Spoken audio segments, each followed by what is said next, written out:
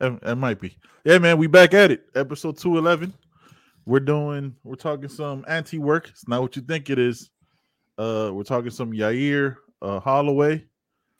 What else we talking, John? How dare you put Yair's name first? How dare you? I mean, look, Yair's a beast, but give Max his respect. It's already bad enough that Dana and the UFC disrespected the man by putting him on a free ESPN Plus card that started at 8 a.m. or whenever the hell that fight started. It was a terrible time. Yeah, 100% a terrible time. Yeah, dude, it was pathetic. I don't listen. We got a lot to talk about. We got some.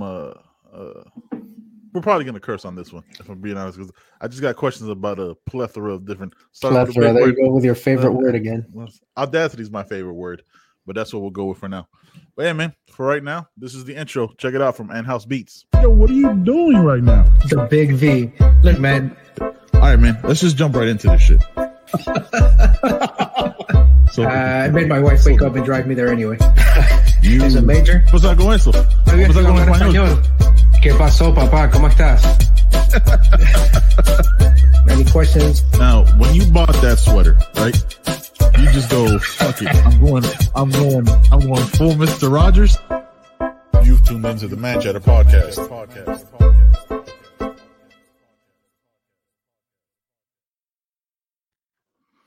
Hey man, you know what it is? Our catch up is always slightly and most likely bourbon infused. So what's new with you, my brother? Well, I'm sipping on some of this Larceny. I told you, hey, look. This ice, bro.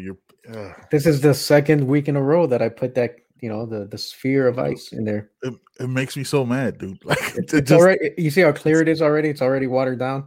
Yeah, it's so no, don't get it twisted. It was already at that level actually before I dropped the ice. All right. Yeah. Right. Sure. Wheated bourbon. I like this Larceny small batch. Delicious. I could drink the shit like Coke. I could just down it. I'm not going to because we got a show to do. But yeah, that's not a good way. I'm sipping on some Clyde May 6 year. Please elaborate. Same one from last time. I got this from Total Wine, man. Not many places have this bourbon. It's 102 proof, non-chilled. I'm reading the thing on it. 100% non-chill filtered. This was from barrel number. I like the detail on the label. Barrel number 358. It was bottled 11/2 of 1920. That was the bottle date. It was barreled 9/23 of 2014. So it's almost 7 years old. Yeah, man, it's a solid straight bourbon whiskey. I like it, man. It's definitely one that you could start sipping on right away, but it catches up to you very quickly because the 100 proof is no joke. It's not a game out here in these. It's not a joke out here in these streets, especially when you haven't eaten anything in about 7 hours. So it's just dealing with some stress and shit. But yeah, what kind of stress are we talking about? I mean, we'll get into that in a couple segments in a second. I don't want to jump ahead. I want to stay within the brackets of conversation. So, what have you been doing this weekend, bro? I know we've been talking, but I know we watched the Yair fight. That's how I'm going to call it, right? Yeah. The Yair Holloway fight, but we'll talk about that at the end. Yeah, so I'll tell you what I did not do at the beginning of the weekend, which was Friday. I was looking. And this was on your suggestion. Actually, not your suggestion because I had looked at this before you mentioned it. But the U.S. And Mexico game that took place in Cincinnati, Ohio, which is probably the most American place for any soccer to take place. It's got to be the 100%. Best home field advantage, right, for the U.S. Mm-hmm. Yeah. So that tells you Oklahoma, right? Like Oklahoma would. But Ohio's like the the whole Midwestern vibe, like that's And they got an MLS team, yeah. Columbus, right? The Columbus crew. So FC Cincinnati, they got their own personal team. Oh, do they? Yeah, bro. See, that tells you how much. That tells you how much I care about MLS and American soccer in general. But 100%. But I was thinking about it and I was going back and forth and I just for the quality of the soccer I didn't want to go. I knew what it was going to be, or what the U.S. has shown itself to be on the big stage. Yep. And so I was like, you know what? No, I'm not going. And then you sent me that message on WhatsApp, and so I reconsidered. So I started looking at the ticket prices, and Yeah. Yeah, That decision was made for me as soon as I saw the ticket prices. It was starting Yeah. at $325 Yeah. per ticket, and they were selling them in like I guess bundles, like 2 tickets, 3-4 tickets at a time. So it was $325 per ticket for 2 people, and that was the cheapest one. And it's like up in those nosebleeds. I mean, but for soccer, it's kind of different. Like it doesn't, you can enjoy the game from that far anyway. Yeah, it doesn't matter. But yeah, man, $325. That would have, and then it was for Javi and I. That would have been $700 because there's always like ticket fees and taxes, and it would have been a 3.5 hour drive, which I don't really mind that much. Cincinnati, you drive all the time. Yeah, but I wasn't about to spend $700. You would have to get a hotel too, right?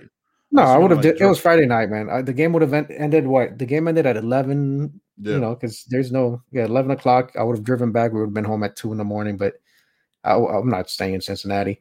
Okay. Yeah, no. So not only did I not get tickets, I didn't watch the game. I was kind of monitoring the game, and you're like, "Yo, are you watching the game?" I'm like, "No, dude, I'm not watching the game." They were like at minute 65 or something, and it was still 0-0. Which I was like, I'm glad I didn't drop that $700. Yeah. And I think I was watching Hannah, the series on Prime. Yeah. And then and then I moved on to Mel and I watched Red Notice, the new movie with Dwayne The Rock Johnson. Don't tell me anything. I haven't seen it yet. I was told not to. My wife is out of town, right?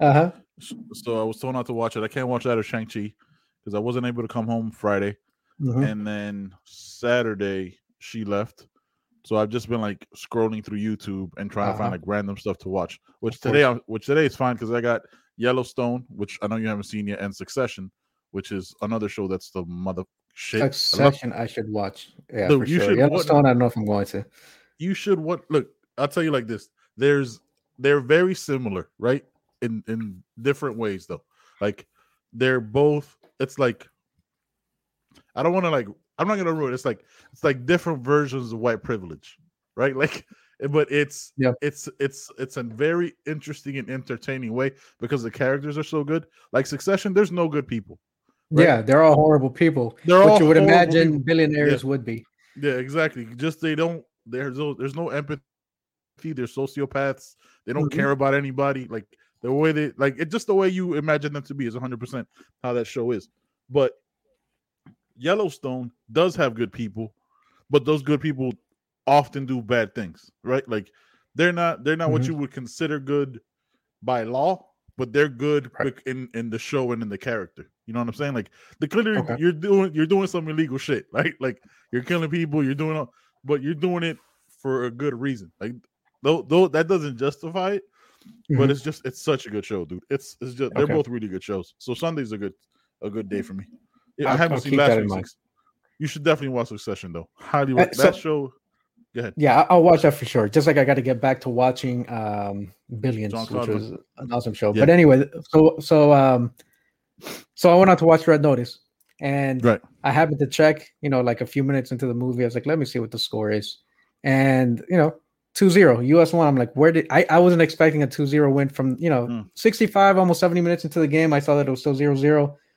And I think Pulisic scored in the 72nd or 74th minute, something like that. 70. That was like the 72nd, and then McKinney scored in the 84th or 86th minute. So Dos Acero again because they've done Dos Acero again, and they did it to Mexico and Columbus years ago, which were what made it famous, and then Dos Acero again, but now in FC Cincinnati's home stadium.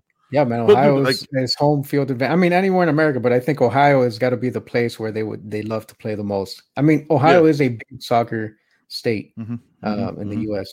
So no, FC Cincinnati's from what I've seen on clips and stuff, their fans are crazy. So shout out to them. U.S. soccer did some, I guess you can call it questionable stuff. You know what I mean, to make sure that the stands and the fans were more skewed American, which makes sense. Because too many times have there been games where on U.S. soil where it's U.S. Mexico, and it's not a U.S. home game. It's 80-20. You know what I mean? Where it's little section that they're almost going. Don't play in there. Don't play in California. They're playing in Vegas. They played in Vegas. Close enough. Close enough. Right? They play in all these different places. That were oh, dude, what are you doing? like they play. I remember one year they played in like Jersey, which had like a 70% of the population of Costa Ricans live in Jersey, and they played like Costa Rica, so they lost to Costa Rica because it was like a Costa Rica. There was more Costa Ricans in Costa Rica in Jersey than there are in Costa Rica. But you know, like and it makes sense why they want to do that, right? To attract that crowd from the other team, and I guess they're just not expecting that it's going to be overwhelmingly on the other team side, right? But dude, I'll tell you, look, I watched soccer to the level that it's still football, right? Like I watched like the World Cup Super League. Yeah, I can't believe Saturday morning. That. I was watching World Cup qualifiers today. It was like there was 2 games on at the same time, so I was like flipping back and forth. You had Portugal, Serbia, and you had Spain, Sweden. Right, two really good matches, right? So I'm flipping back and forth. Portugal ends up losing at the death, basically. So now they got to go into the playoffs to even make it into the World Cup. Right. And so Serbia's in, Spain's in, and I think Sweden goes into the playoffs. Not, you know what I mean? Yep. Like, and you watch that level, and I was like, oh my god, like what are we gonna do here? Right. You know what I mean? Like after watching the like one of the most dominant performances by the U.S., right? Because it wasn't that second half. Mexico didn't even look like they belonged on the pitch, bro. It was so weird. Like it wasn't. They didn't. I don't think they had a shot on goal in that whole second half. Like maybe like after they got desperate, but it was never anything of threat. It was weird, man. Like the U.S. just took the game over, and this is the best they've played all like hexagonal long. Period. Yeah, I'm gonna have to. I sent you a clip to a Spotify podcast with Grant Wall and Landon Donovan and another guy who's like in Meadowlark, part of the Dan Le Batard show. Can't remember his name. Chris Whittingham. Whitty. Yeah, Whitty. And so they were talking about how that first half Mexico had like 1 or 2 of like the most dangerous chances, but that even nasty through balls. But even though they had those like the most dangerous ones, it seemed like the U.S. was controlling the pace of the game and that they were playing their game. And then in the second half is when like they continued that and they broke it open. And like you said, it seemed like Mexico didn't belong on that stage. It was weird, dude. Look, I watched every game of the hexagonal, right? Like I've almost not missed a minute. I think and they keep the thing that their worst performance was Panama, right? They played the worst possible players and when they have better players at that position, right? And when they play the European-based Americans, it's a totally different game, right? Like if you sprinkle in the MLS players, like Ricardo Pepi, the center forward that's 18, that's probably going to go to Bayern Munich and learn under one of the greatest strikers of all time, and Lewandowski, that has like a similar frame, gonna be a baller. Like he has to leave FC Dallas, right? But when they play those players and their European-based players are also young, they're a totally different team, right? Like you got Yunus Musa, that's a baller for Valencia, Weston McKennie, that's at Juventus starting and a difference maker. It's probably gonna go to Tottenham though. You have Christian Pulisic, you know what I mean? Which there's rumors now on Twitter that he might be going to Barcelona in January. Really? Right? Yeah. Like there's a chance. I don't know why he would do that. Like I guess they need a left winger. I mean, I know why you would say that because you're like Real's there. Where are you going? No. You can't. No. First of all, you should not go to Real Madrid because you love Christian Pulisic, but you're not starting over Vinicius at that left wing. Vinicius is a monster. Vinicius. Remember what I about a year ago this time? What I said was Vinicius. You were all over Vinicius. I was like, he's inconsistent. And and he over the last year and a half, because that's what I knew him as. He's like he's got this ceiling that's incredible, but he never really lived up to it consistently. And has he lived up to that billing? Right, it's changed, and he's grown into that player that everyone expected him to be. Yeah, like I was watching. It's funny that you say that. Right, getting into this conversation, like last night. Like wife's not home, so I'm able to watch all the like random YouTube shit. And like there was like this breakdown because YouTube has everything you want to learn about. Like they had a breakdown on like they did like what's changed with Vinicius. Like it went to like he changed his diet. He got a personal trainer that was a trainer at like Bologna or Juventus or some Italian club that's not his personal trainer. Like during the pandemic, he made sure to not go crazy and got like a nutritionist and cooked for him and the whole shot. Like just completely rededicated himself to the game. Now his biggest problem was finishing. Like he'd be way past everybody, but he'd somehow sky it, and he's not doing that anymore. Yeah. But yeah, back to Pulisic. Like they're saying, there's rumors, right, that he might go to Barcelona, which makes a little bit of sense. Like I don't know exactly who their left winger is, like because Ansu Fati's their striker. Yeah, you know what I mean. Like you could possibly play there, and you got Serginho Dest, so they would have a relationship, and it'd be an easy transition. Mm-hmm. But I mean, we'll see. Like when you play the European-based players, it's different, right? Like you got Timothy Weah that plays in the French league, but so I watched. So back to what I was saying, right? Like I watched every game, and every game there's always an opening at the back post, right? Like when you're, let's say you're crossing from the right wing or left wing, that back post to the other side is always open, but nobody ever makes that run, bro. Mm-hmm. Like, and I'm watching the game. And I'm at a hotel, so I'm talking to my team. We're talking about men's soccer, though. U.S. men's soccer. No one makes that U.S. run, right? Yeah, for whatever U.S. reason. men's. Yeah, for whatever reason, they never make that back post run. And there's our wingers and our like left and right backs aren't the most accurate of passers, right? So they'll overhit it like so should always be somebody at that back post, and that's what that's the run Pulisic made.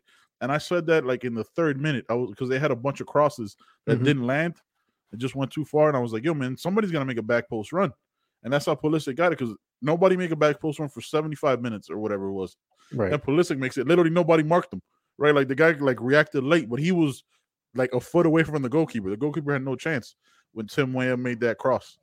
So they're a different team, but just like the fact that there's no diversity in their runs right into the box. Yeah. It's always everybody goes to the spot. You know what I mean? So it's like it's very easy to defend when everybody going to the paint basically. Mm-hmm. Like nobody hits that 15-foot jumper. Everybody goes, oh, let's just dunk. So when he made that run, and that was the difference. And then McKennie was just like off a dribble, bounced off a guy, and then he was open, and then he put it in the bottom left corner. Yeah, I don't know. Like it seems to me, and this, like I've always said that the reason why the U.S. struggles is because we don't have a feeder system, right? Yes. I my gripes with AYSO and pay to play, that whole pay to play system that we have in the U.S. I'm not going to rehash that, but yeah, we talked about it. Yeah, but the so, and I don't know how many different coaches they've had, but sometimes they try to play with a specific tactic, but no creativity.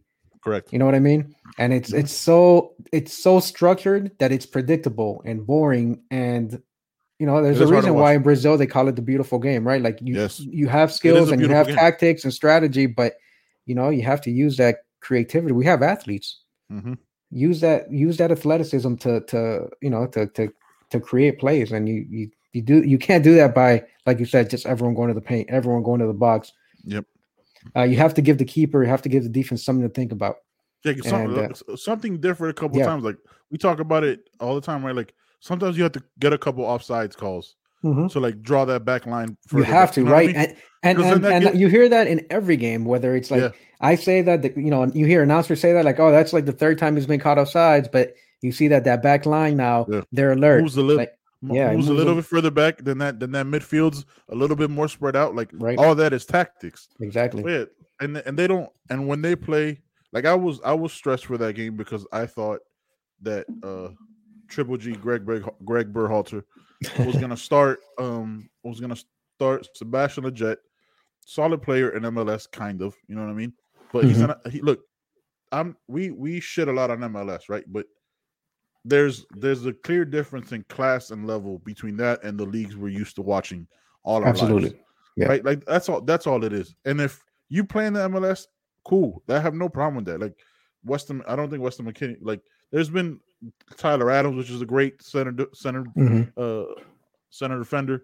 CDM. Like he's, he played in MLS, but he went to Europe, right? Like you have to play with higher level players, no matter the league, to become better. When you're the best one on that team, you're not going to develop into one of the greats of all, you know what I mean, that we need. So if you're an MLS lifer, to me, there's a reason why you're an MLS lifer, right? The level of competition that you've had is always going to be a level below, right? Like when you're Weston McKennie that plays at Juventus or Schalke, you've played against the Bayern Munichs, you've played with Ronaldo, you know what I mean? Like you've played with the Pjanićs. You played like a ton. You could mention a ton of players that you know what I mean. People will recognize. You can't mention 10 players in the MLS and be like, oh yeah, that guy's a baller. You know what I mean? You know what's crazy? It's that look. We do talk a lot of smack about the MLS, but it's not just Europe. I mean, we left. There's leagues in Chile, yes, Argentina, yes, Brazil. I mean, yeah, there's the MX, the Mexican League as well. And I've never been a fan of Mexican soccer, right? Me neither. Just I don't know. I'm not saying it's not good. They've been competitive. They've had success at progressing through rounds in some World Cups, but I've never been a fan of how they play the game. But they've had some talented players through the years. But yeah, I mean, so all these other leagues that have been around well before the MLS. I mean, there's competitive players there. There's competition there. And I mean, some players don't play in those leagues because maybe it's not because they can't cut it. It's maybe they do get better money in the MLS, right? There's also that. But yeah, if you're an MLS lifer, nothing against you, but that level of competition, like your game is either your game maybe won't progress, and that's fine. You know, certain people have certain athletic abilities, but for the U.S. game to move forward, I think either our league has to improve, or we have to have more players playing abroad, whether that's in South America and Europe. And you know, like I told you, you laughed. I was watching Turkish Super League, but still, I mean, when you play in the top flight teams, sure, that the Turkish Super League is top heavy with a couple teams. Yeah, is that where yeah. See, like I even and again, like I don't, but I know Fibonacci, right? Like, there's teams like you, like for example, you didn't know 3 hours away there's another soccer team. No, I thought it was just the one from an hour and a half, Columbus. I didn't know Cincinnati had a team, but I don't exactly. Dude. Look, but my whole thing was like, cool. You can playing in the MLS, nothing wrong with it. You're still a professional athlete, still succeeded at a high level more than most people have. Yeah, not knocking that at all. But when there's players that have played against better competition, you shouldn't just get that because the coach likes you, right? Right. Like Sebastian Lletget isn't the reason we lost to Panama, right? But he looked terrible on our worst performance, right?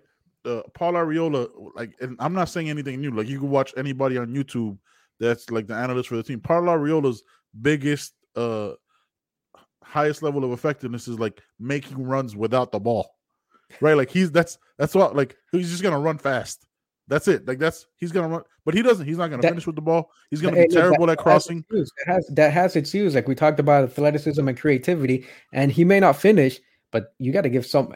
If he can do that, and we can attempt some through balls, some crosses, something to give the defense. But he doesn't though. That's the thing. Like that's his only attribute is fast. Can't knock him, and that might work for him. But on this stage, when we've already failed to get to the World Cup, look, I might have a different outlook on it if we made it to the last World Cup and we're good, right? Like, oh, let's do. He can make it. He can give us some depth or whatever. You don't look at it that bad. But like once you've seen failure, like I've seen failure like constantly, especially with like the Hurricanes and all these teams that I'm riding with. Like I'm exhausted by it. Like I don't want to see that consistently when there's Timothy Weah, the son of a former Ballon d'Or winner, George Weah, that's better and played against better competition and started at PSG and now starts at Lille. Like what? Like there's a better player there. Why are you giving him that spot? Hey, this is how passionate or dispassionate we are about U.S. men's soccer. That the question was, hey, what did you do this weekend? And we talked for 21 minutes about men's soccer and our disappointment or our surprise of how they played this past weekend. Yep. Because that wasn't the only thing, right? That wasn't the only thing we got into, right? There was a fight that we'll talk about later. Yeah. You know, I'll say Veterans Day was an early weekend, even though Friday I worked. It was an early start to the weekend, and that's weird, right? It should be like a 4-day. It should be like Thursday, Friday. In the military, it is. Like, yeah, it should be. Yeah. In the military, it is, but hey, that's fine. All the free meals, they were giving out all the free meals. All of them. Yeah. I didn't take advantage of one of them, which I definitely should have. I never do, except for this past one.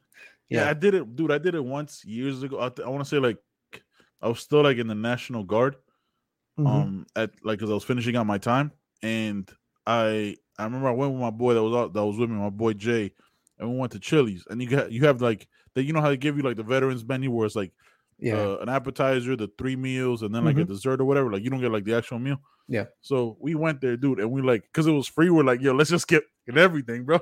Yeah. And we were supposed to go out that night, and I was like, yo, I can't do shit else after this. Like, hey, we're gonna have to call this, bro. I don't have to unbutton my pants. Like this is a bad idea. Like just because it was free, like gorge ourselves because we went in there hungry. We had like done a bunch of shit the whole day. It was wild. But look, before we jump into this next topic, real quick, what did you think of Red Notice? Like one on a scale of 1 to 5. I give it a 27.8. Oh, that like that? Dwayne The Rock Johnson. No, man. Look, here's what I 7.8. Look, first of all, if Dwayne The Rock Johnson's in the movie, even though he doesn't like to be called The Rock, it's gonna have a 20 out of 5 stars automatically. Okay, all right. But because I know he's your favorite, I know how you feel about The Rock, so I'm a big fan of The Rock. Just wish he did better movies. Walking Tall, I want to watch Walking Tall again. I saw. Look, man, it was what you'd expect. Your voice got really high there, bro. It was you know. Yeah. What the hell was that, JB? It was when you don't want to give your like your honest opinion, like your honest opinion. Let's change the topic. No, it was entertaining. I mean, it's a movie with Dwayne The Rock Johnson. Ryan Reynolds.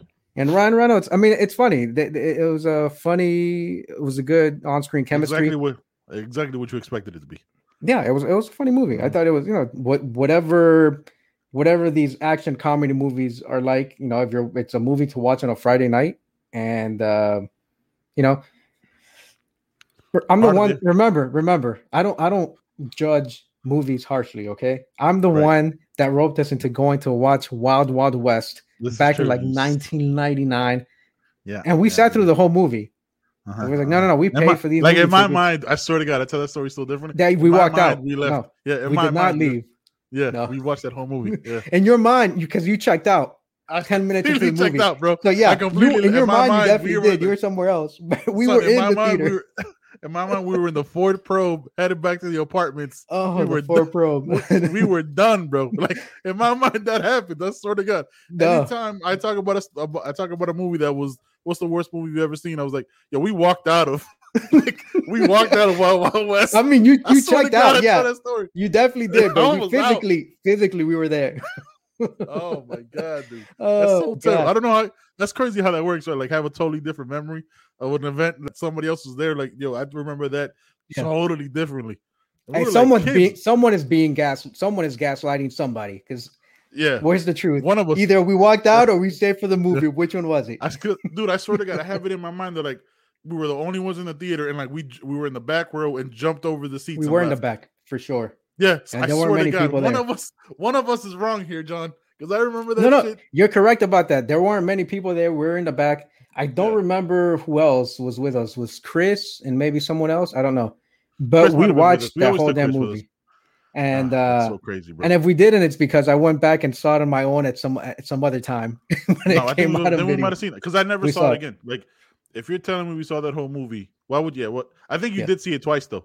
I think you might have gone back to see where like Marlon and his sister. That could have been totally. But I know I've seen that movie like on Netflix or wherever it came out at some point. In the last few years. Never seen that movie again. Never hit. Very realistic. Ever again. Ever again, dude.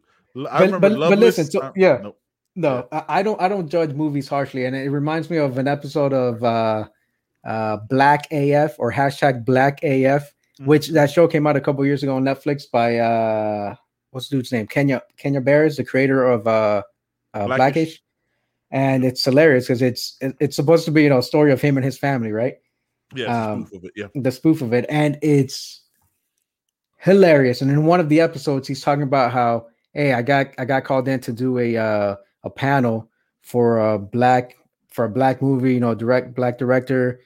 He's like, I saw it, and this ain't it.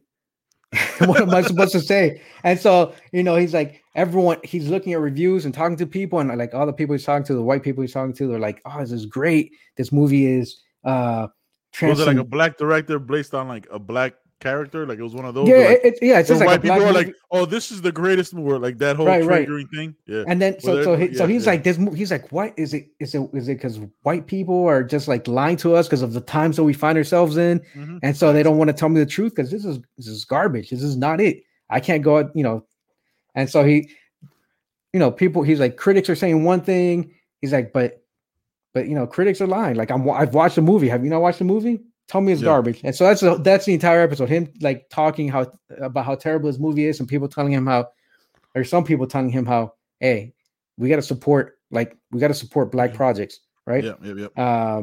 Just because, even if it's bad, you got to support it because bad movies got to get made too. I mean, look at how many. Look, if this is the first bad black movie you've seen, how many terrible white made whatever movies have you seen? They're all out there. All the B movies are out there. 100%. So they're all on Hallmark right now. So I say all that to say this. I'm not saying that Red Notice is that. You definitely did though. Yeah. No, it's not. It's entertaining, but it's not. But it's not. Like I can't tell you. Like if that movie, if I went to Rotten Tomatoes, maybe I should do that right now to see what it got.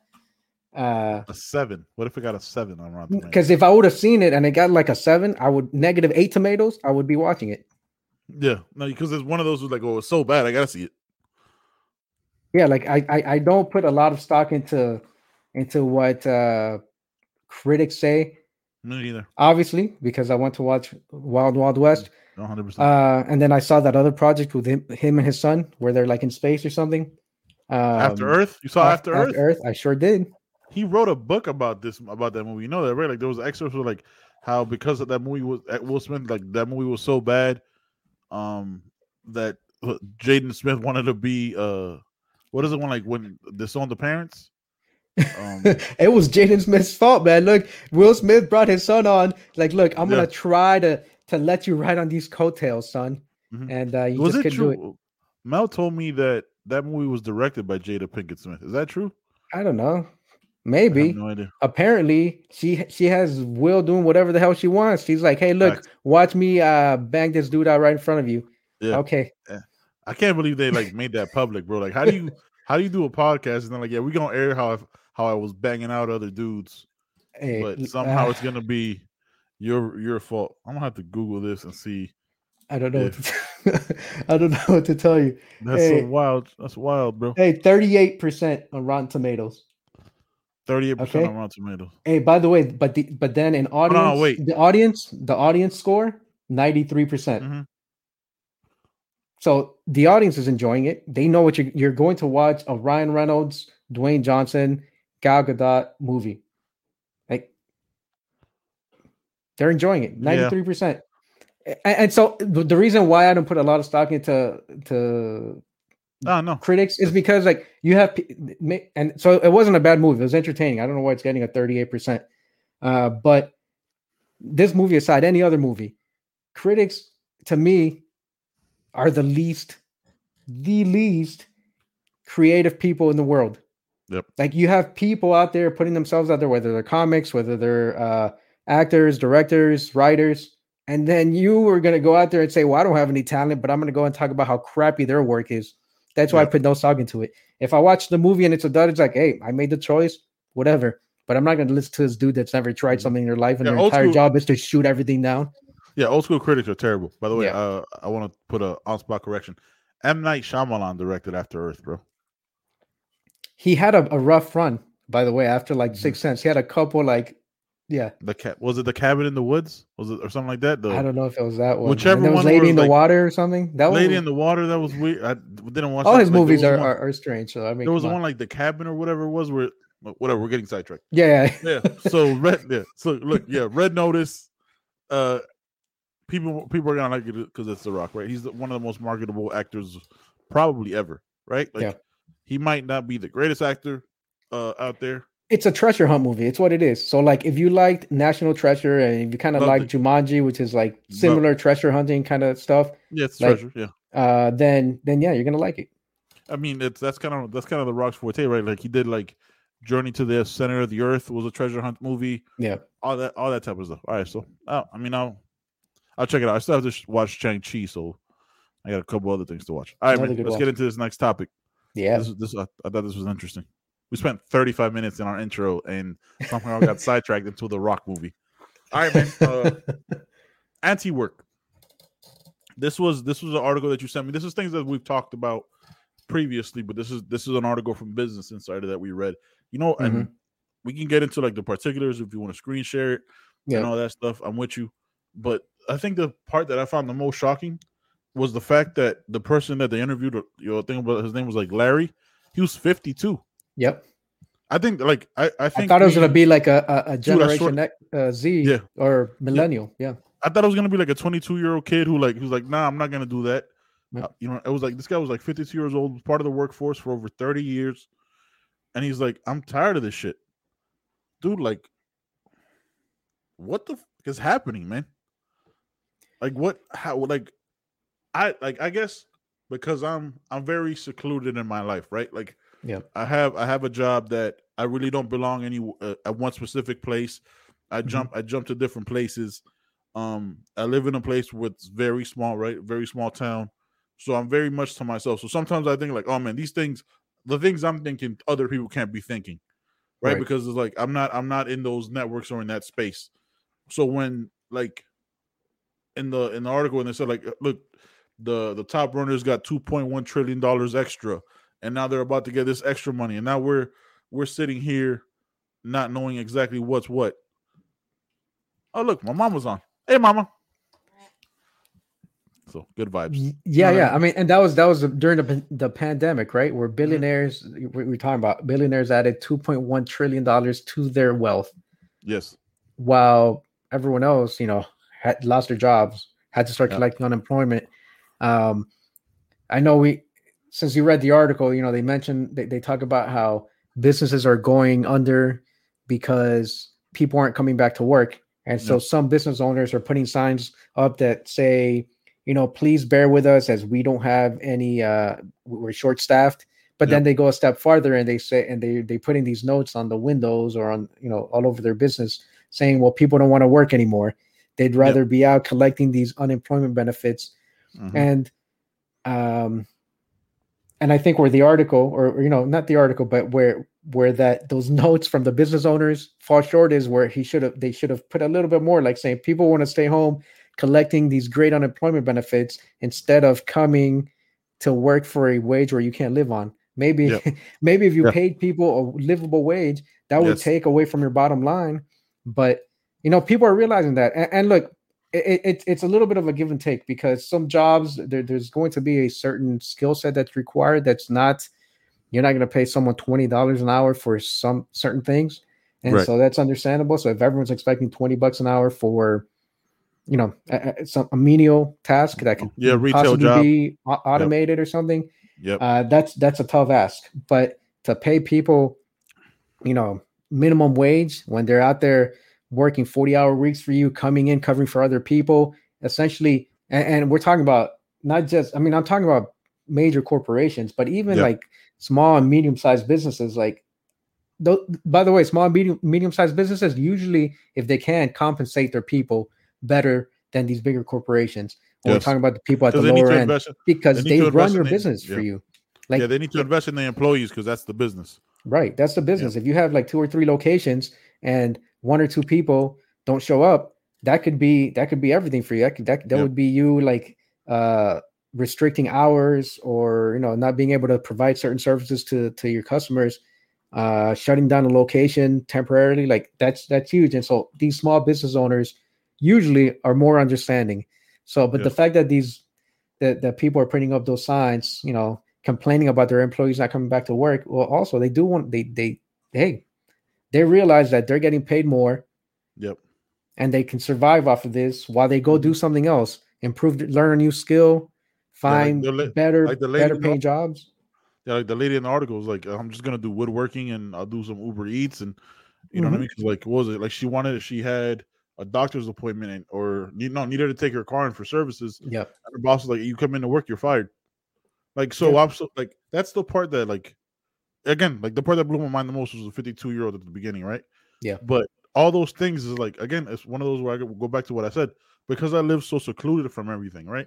Like you think you're the only one going through it, right? So when you see that they fight, like when the article talked about how they would lay off employees and just give the next employee more responsibility. Not with any more compensation, not with any. I was like, hey, Brenda isn't showing up to work today, or we had to let Brenda go. Now you, Brian, have to take on Brenda's responsibility without additional pay.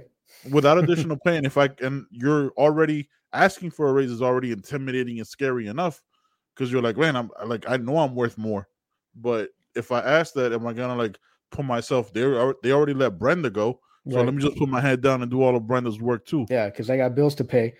Yeah, like it's. But you know what? It's funny that you mentioned that, because I get Quora, the question site where people go on Quora and they ask whatever questions. QUORA, right? Yeah. And so one of the questions or emails that I got today was someone posted, I let an employee go because we felt he was redundant, or I didn't need him, and now we have a project where I definitely need him. How do I get him back? Yeah. And so, it's like it's those kinds of decisions. How do you get them back? I mean, so like that person that takes the additional work, especially in the times that we find ourselves in now, where employers are having a difficult time hiring because people aren't coming back. Yeah, you have some leverage as an employee saying, well, yeah, you should feel comfortable asking for a raise. Yeah. Brenda left for a reason. If you're going to give me this extra duty, I deserve a raise. Hell, yes. You're not asking to double your salary so that you can have Brenda's salary, added onto yours. But I think that now that Brenda's gone and I'm going to be doing her work, you can afford to give me a raise and still save some money, because you're still not paying two full-time employees. Right. But I don't I don't think businesses look at it that way. Right. Like, I think like, why would I'm paying you this now. Why would I give you you know what I mean? Like, why would I give you any more? And Brenda's not here, and I don't have to spend that $50,000 a year. Like, I'm not gonna give you another 10 so you could make, you know what I mean, or whatever. Like, they're not looking at it. Let's just say, like, they're not looking at it like, oh, I should definitely invest in this employee that I trusted to take over Brenda's work. They're looking at it like, Brenda's gone, I'm gonna make that extra. I'm gonna pocket that $60,000. No, I know that's how they're looking at it, but I'm just saying, you as the employee have that more in these times, have more leverage because of how difficult it is to find employees, or people aren't coming back as fast as in previous times. You have that leverage to ask for that raise, and you can say exactly that. It's like, hey, you could have me. I'm making 50. Brenda's gone, so I'd like I'd like to be making 60, 62, 65, whatever. It's like it's either you don't have to make it into like a confrontation, but like the employer is going to find himself saying, well, if I don't give him the raise, then I'm talking about in our times right now. If I don't give him the raise, then it's either I pay one person 65 or I'm not two people, and now I'm not paying anyone. I'm saving $100K, but I don't have people to do the work that needs to be done. But that's the thing, right? Because then they just like Brian, like, the examples are given like, oh, Brian and Brenda left. All right, Jacob, you're up, bud. Like, oh, you're taking on that responsibility. You got to take over. Oh, Brenda did finances and Brian did logistics. Right. Guess what, bud? We're gonna need you to figure out some Excel stuff. Like, I don't think I'll have to be very careful with how I say things. Mm-hmm. I don't think that that they look at it that way, right? Because absolutely don't. You're right.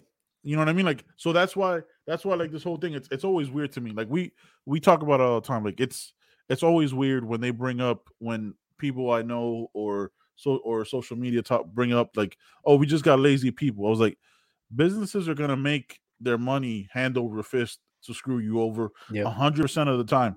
The one time that I'm like, yo, man, I'm worth this, I'm the asshole. Like, oh, how, like, you know what I'm saying? It was like, why, like, was it the jobs just came out? The jobs report just came out for September or October, and there was like 4.4 million people left their jobs. You think they left because they wanted to?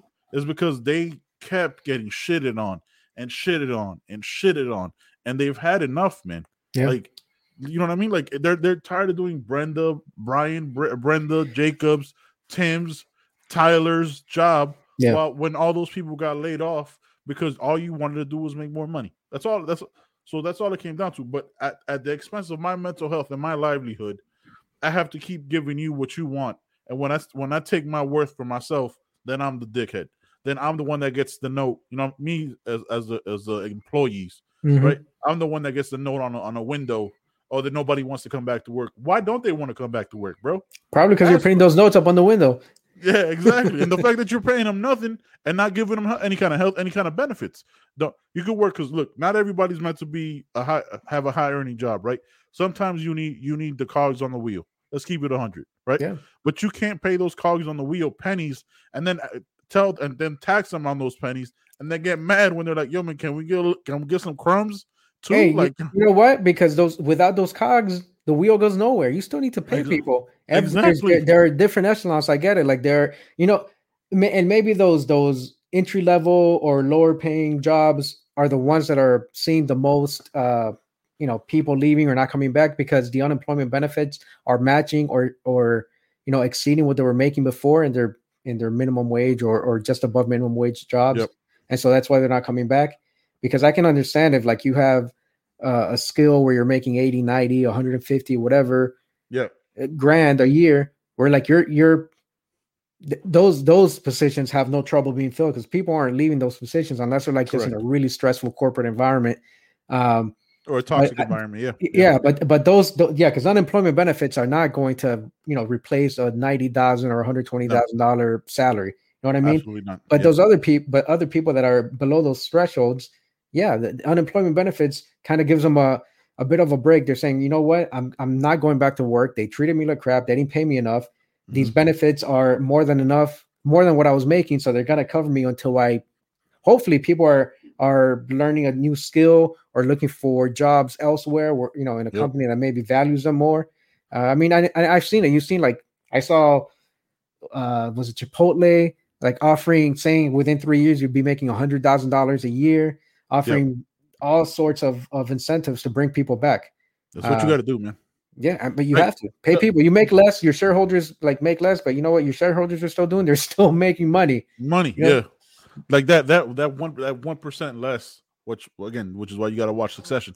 That 1% less for the shareholders might mean something, but those shareholders are going to be real mad when in about 5 years there's no employees to make money off of. Exactly. Right, like that, because you're thinking about this 1% in this one quarter. There's 0.5% of that 0.25% in this quarter.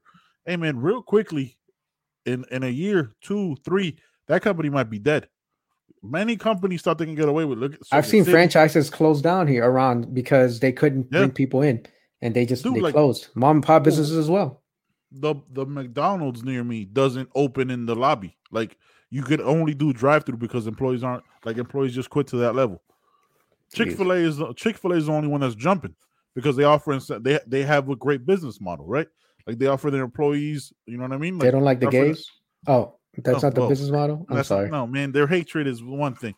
Like all right. Look, they 100% have their issues. They still have incredible chicken. They have great chicken, man. They have great chicken. I call it the Lord's chicken personally. That's just what it is. The Lord's chicken. They have great chicken. I think they pay employees like tuition. And that's not new. That's not a pandemic. That's who they've always incentive. That's always right. That's something they've always instituted. Right. Yeah. And they're obviously they're very much so a don't ask, don't tell employer, but I've seen plenty of LGBTQ, you know what I mean? Like, I've seen of employees there. Right. Not saying that it happens all the time, but they're not that biased in that way. Also, probably the nicest employees I've ever been around. Like 100%, dude. I mean, maybe that's part of their, like, obviously their culture. Like, hey, look, if you get any complaints, there is no 3-strike crew. It's like one and you're done. There's a high level. Yeah, everyone's. It's not like there can't be a Chick-fil-A in Miami. There can't be any Chick-fil-A's in Miami because everyone in Miami is disgruntled. Everyone. Yeah. Everyone has an attitude. Everyone's an alpha. Yeah. And so I don't think there ever was a Chick-fil-A in Miami. The first one I saw was somewhere in West Palm Beach, at least when I was growing up. I think there might be one now. I remember Danny telling me he goes to one, so there might be one now. But it has to be the worst service possible. Probably, for sure. It has to be the worst service. I will tell you, I was in Georgia 2 years ago when we went up to Helen, and it was probably like an awkward experience because I was the only brown person in there. And like the checkout lady didn't talk to me. She talked to my wife. It was one of those things where, like, I'm ordering and then she's looking at my wife. Like, I was like, hey, you notice that? Like, it's things that, like, So it was weird because it's Chick-fil-A. I'm not used to that. Yeah. I mean, like, I expected that somewhere else. Like, I mean, Chick-fil-A is supposed to be like the greatest, you know what I mean? great customer service is what y'all do. But you didn't call her out. You weren't like, "Excuse me, miss, I'm over here." dude, honestly, dude, like when blatant racism happens like that, it's so shocking. Yeah, that like you want to think about you're gonna do something in that moment, but then you're like, I'm in Georgia. This is a small town. I'm also brown. You know what I mean? I'm brown. Like there's a very good chance that I'm gonna get the disturbing the peace conversation. So I literally play all that out in my head. Like anytime I've ever had a conversation, it's unfortunate that still has to be a thought process. 100%. And Jonathan, for me, that's a thought process 100% of the time. I know. Like when I'm working, when I'm doing anything, it was like, hey man, you're big and brown, calm down. Like that's literally what at the time was. Oh, just got disrespected and you just got talked down to. Remember though, you're big and like your reaction is gonna be more intense than the energy. Yeah, if a third party shows up and they know nothing about the situation, they're gonna look at you and 100%. The other individual, and they're gonna be like, "Oh, it's this brown dude, this big brown dude." Yeah. Like, does he? How am I even gonna talk to him? Does he even speak English?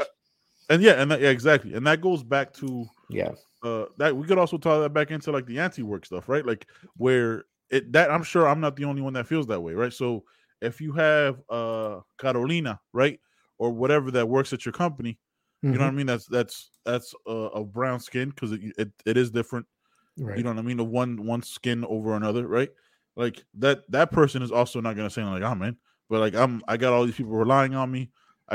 You take more, right? Like you take on more stress and unnecessary shit. Like we've seen it, right? Like you see it. I'm sure you see it all the time. Like you know it. You at some point have seen like, hey man, like we're giving this person a lot of responsibility and probably wouldn't be handling it that way if we knew that they had to be a certain kind of way. So employees are just tired of taking endless amounts of shit. Yeah. And with the fact that unemployment is even competitive with a free market is bullshit up on a whole nother level. Like you should not make more money on unemployment than you do if you're working 40 hours a week. Hey, right? Like let's just put that shit to bed. Can we just put that shit to bed? For sure. And look, all these Republicans or conservatives that talk about, hey, capitalism is the answer, right? The market will sort itself out. Well, then you should not be complaining about people collecting unemployment because and not going back to work because the market's going to sort itself out, right? Yeah, the market's going to, and how is the market going to sort itself out? Either companies are going to go broke or they're going to pay their employees more. That's the market sorting itself out. Yeah. But it sort of took the government or this crazy thing that's been going on for the last almost 2 years now, and the government instituting these unemployment benefits and extended ones. And I mean, and even then they only go for a certain period of time. But it took these unemployment benefits that I've never seen before. And like, I collected unemployment when I left the Army back in 2015. Between then and the time that I started my new position. Right. So I didn't feel ashamed, by the way. Like I was actively looking for work, actively trying to do things on the side. And, that's money that you put in that you're entitled to. So I collected unemployment, but it wasn't like some of the unemployment benefits that we have now. And, I wouldn't have complained if I had a little bit more money back then. But it's taken that. It's taken us, like, again, going into more debt, paying people. Almost an apocalypse. These unemployment benefits. Almost an apocalypse. Yeah. Yeah. An apocalypse, printing money out of thin air. And the rapture, it might take that to make these companies, these billionaires realize maybe we need to pay people a little more. Maybe we need to treat them with a little bit more dignity and respect, regardless of whatever job they do. Because at the end of the day, if we have that job, it's because we need someone to do it. So maybe we need to pay them well, compensate them, and treat them like human beings. Look, I'm a pessimist. I don't think they've learned anything because in that time when people are leaving the workforce, they're making more money. Yeah. Right. Like the top, like the big people, the ones who, when we have 3 corporations left, they've made more money in this pandemic than they have ever before. Yeah. Right. Like, so they're not going to learn anything at all. So they're until it actually reaches their pockets. And who knows when that's going to be, because the stock market, the illusion that it is ridiculously at an all-time high, which is what Elon Musk makes hundreds of billions of dollars in a day. What we're not talking anything, right? Like that article, it's not going to reach many people. People are going to be like, oh, they're just lazy. No, bro, this is a shift in the power movement. Yeah, I mean, to put a bow on it, right? It's not anti-work is not people being against working. Right. It's not that. It's being anti the status quo, the way that corporations treat people, what from pay to benefits to just like you said, someone leaves and the way that they treat you, you're expected to pick up the slack without giving you any kind of additional financial incentives. Because at the end of the day, it's the bottom line. It's that $2.1 trillion that billionaires have added to their pockets during this pandemic. 100%. I just dropped it, caught it. Cool. Look at that. Quick, fast muscle movement. I don't know what that was, but okay. I dropped it. I dropped my screen. Yeah, that's what happened there. But look, to wrap it up, to put that second bow on it. Yeah, man, look, it is. I'm a person who believes it is what it is, right? Like I don't think much is going to change, right? Like this is like these people making these decisions. To me, I'm gonna be honest, it's crazy, right? Because something we've never seen before. That it's kind of mind blowing, right? When something is so new, but then again, like seeing that other people are also fed up with their work situations and all this stuff, and they're making that leap of, yo, man, I'm just done. Like you get to the point where, and it might not be unemployment, right? Because I don't think you get unemployment if you leave your current job, but like it's just like, look, whatever you don't resign. Make them fire you because you know what? Being fired now in these times, it's not. You make more money. But not just that. What I'm saying is like it's not that bad of like everyone's getting fired. I mean, not everyone, but a lot of people are getting fired because of like the situation we find ourselves in, because of the economic impact it's had on companies. Some people can't keep certain people on, but don't resign. Don't be, if your boss is like, hey, we may need you to resign because we can't keep you on. We can't afford to pay for your position. Whatever, fine, fire me, dude. But I'm not resigning. You're going to have to fire me, pay me an incentives package, or let me go collect my unemployment, but I'm not resigning.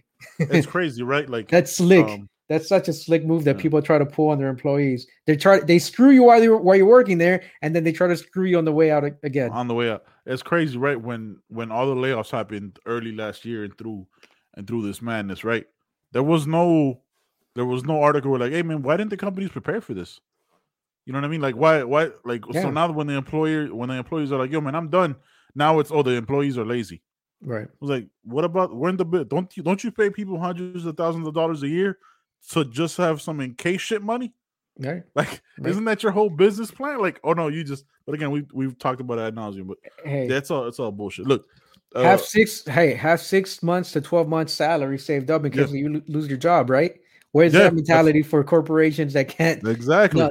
They with no shame turn around and go to the government and say, I need to be bailed out. Mm-hmm. Yeah, with no shame, and they get it right away. But you and I can't do that because then we're bums and we're trying to live off of the government and we don't want to pull our weight. Exactly, we're on the government's tit. All that shit. All right, I think that's enough of that. All right, let's go with our final topic of the day because we've gone long on a couple of these. Let's go Holloway Rodriguez, man. Because that second one we could talk about on Wednesday when we do this again. Yeah. Holloway Rodriguez. I hate love it, but hate it. Had no idea, first of all, why I hate it. I had no idea this fight card was even happening. Had no idea. Had zero clue that Max Holloway, former featherweight champion, was even fighting on Saturday. I didn't tell you that. I mean, I knew because I watched the previous UFC, but I always kind of track what's going on because there's always some kind of fight night between the pay-per-views. Yeah, there's a fight night next week again, I think. Yeah, I think there's a fight night every but dude, like in the middle of the day, first of all, I prefer it at the end of the night because then I've already watched football. Like I had to go back. I was watching that more than I watched the Miami FSU game. I want to spend zero real quick. This is gonna be Miami recap. Miami fire everybody. I've been dealing with this I've been dealing with everybody for about 18 years. I've been dealing with this mediocrity. I know next guy might be the same. I get it because I've seen it for 18 years through 6 head coaches, but I'm exhausted by it. So this is why I started watching the Holloway fight because the Miami FSU game was at the same time as this fight.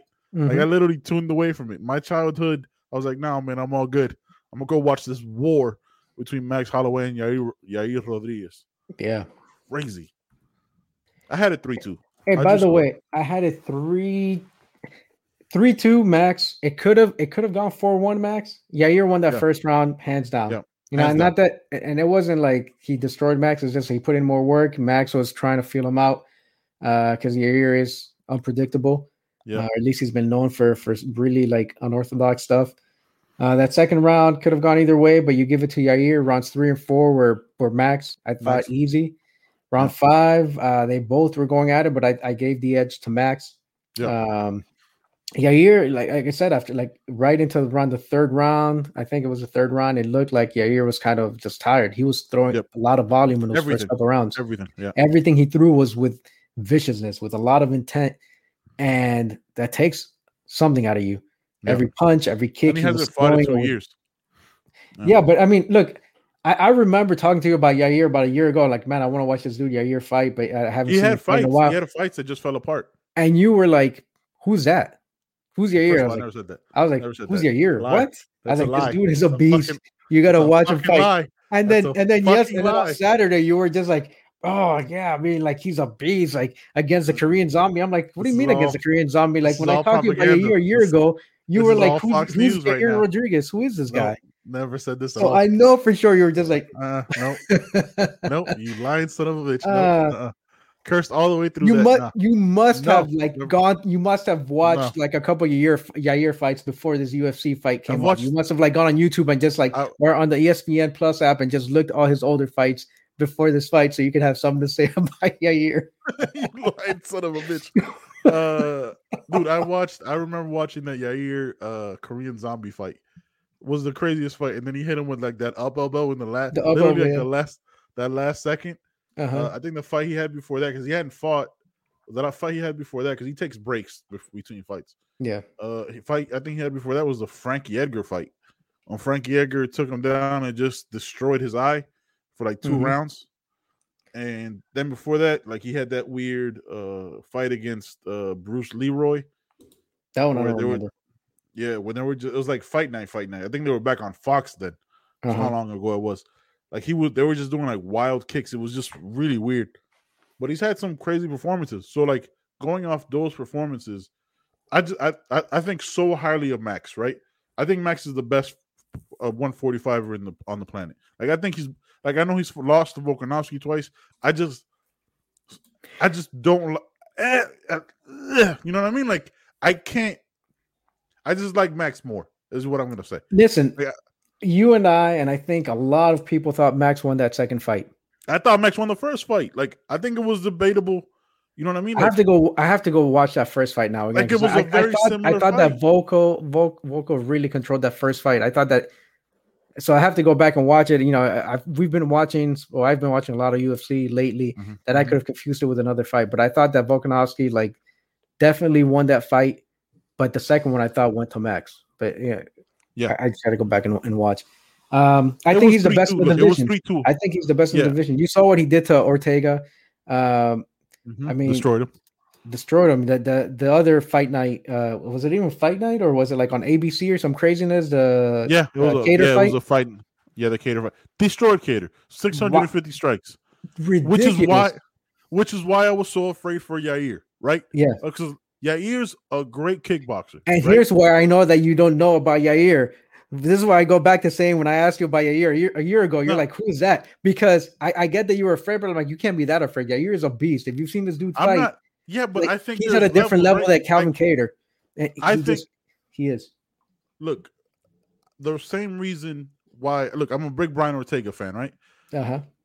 When I didn't think that was going to happen to him. You're right. You see what I'm saying? Like when you watch how Brian Ortega took Frankie Edgar's body out, like soul out of his body with that uppercut, right? When you watch that, you're like, oh, okay. And then you see him against Max Holloway destroy him. Like, Yair's a monster, bro. Yair will beat both our asses with one switch kick, no questions asked. But Max Holloway is just, I think, a tier above, right? Like, and I think he's a tier above everybody. I think he's the best 145er ever, unquestionably for me. Like, above everybody. Right? Yes, I put it over Jose Aldo that one time, that one Conor McGregor punch. Max Holloway is the GOAT 145. Yeah, I think so. So I didn't know, and I didn't think Yair had that in him. Right? Like it was 3-2, maybe 4-1, right? Because Max Holloway's chin is unrecognizably amazing. Like he was getting hit, bro. Like it wasn't like he was just standing there. Yeah. He was getting hit.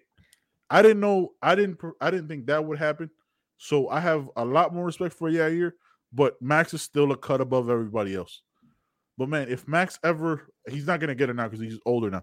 But dude, if Max ever had that one knock, that one KO power, oh my god, Yeah.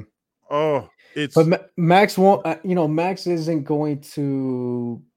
He's 29, man, and they mentioned that. I don't know that was his 29th fight, and he's 29 years old. Yeah.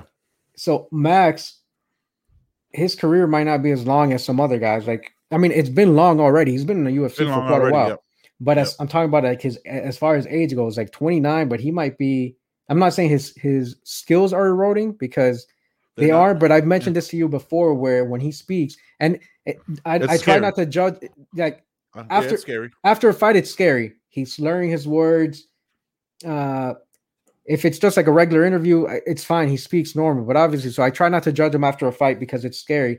But he not only does he dish out punishment, he's taken a lot of punishment. Yes. And there's only so much you can do. It's like Usman when he's fought Covington twice, and he's like, hey, there's only so many of those wars that I want to get into. That's true. To have career longevity, to be able to enjoy my kids and my life after the UFC.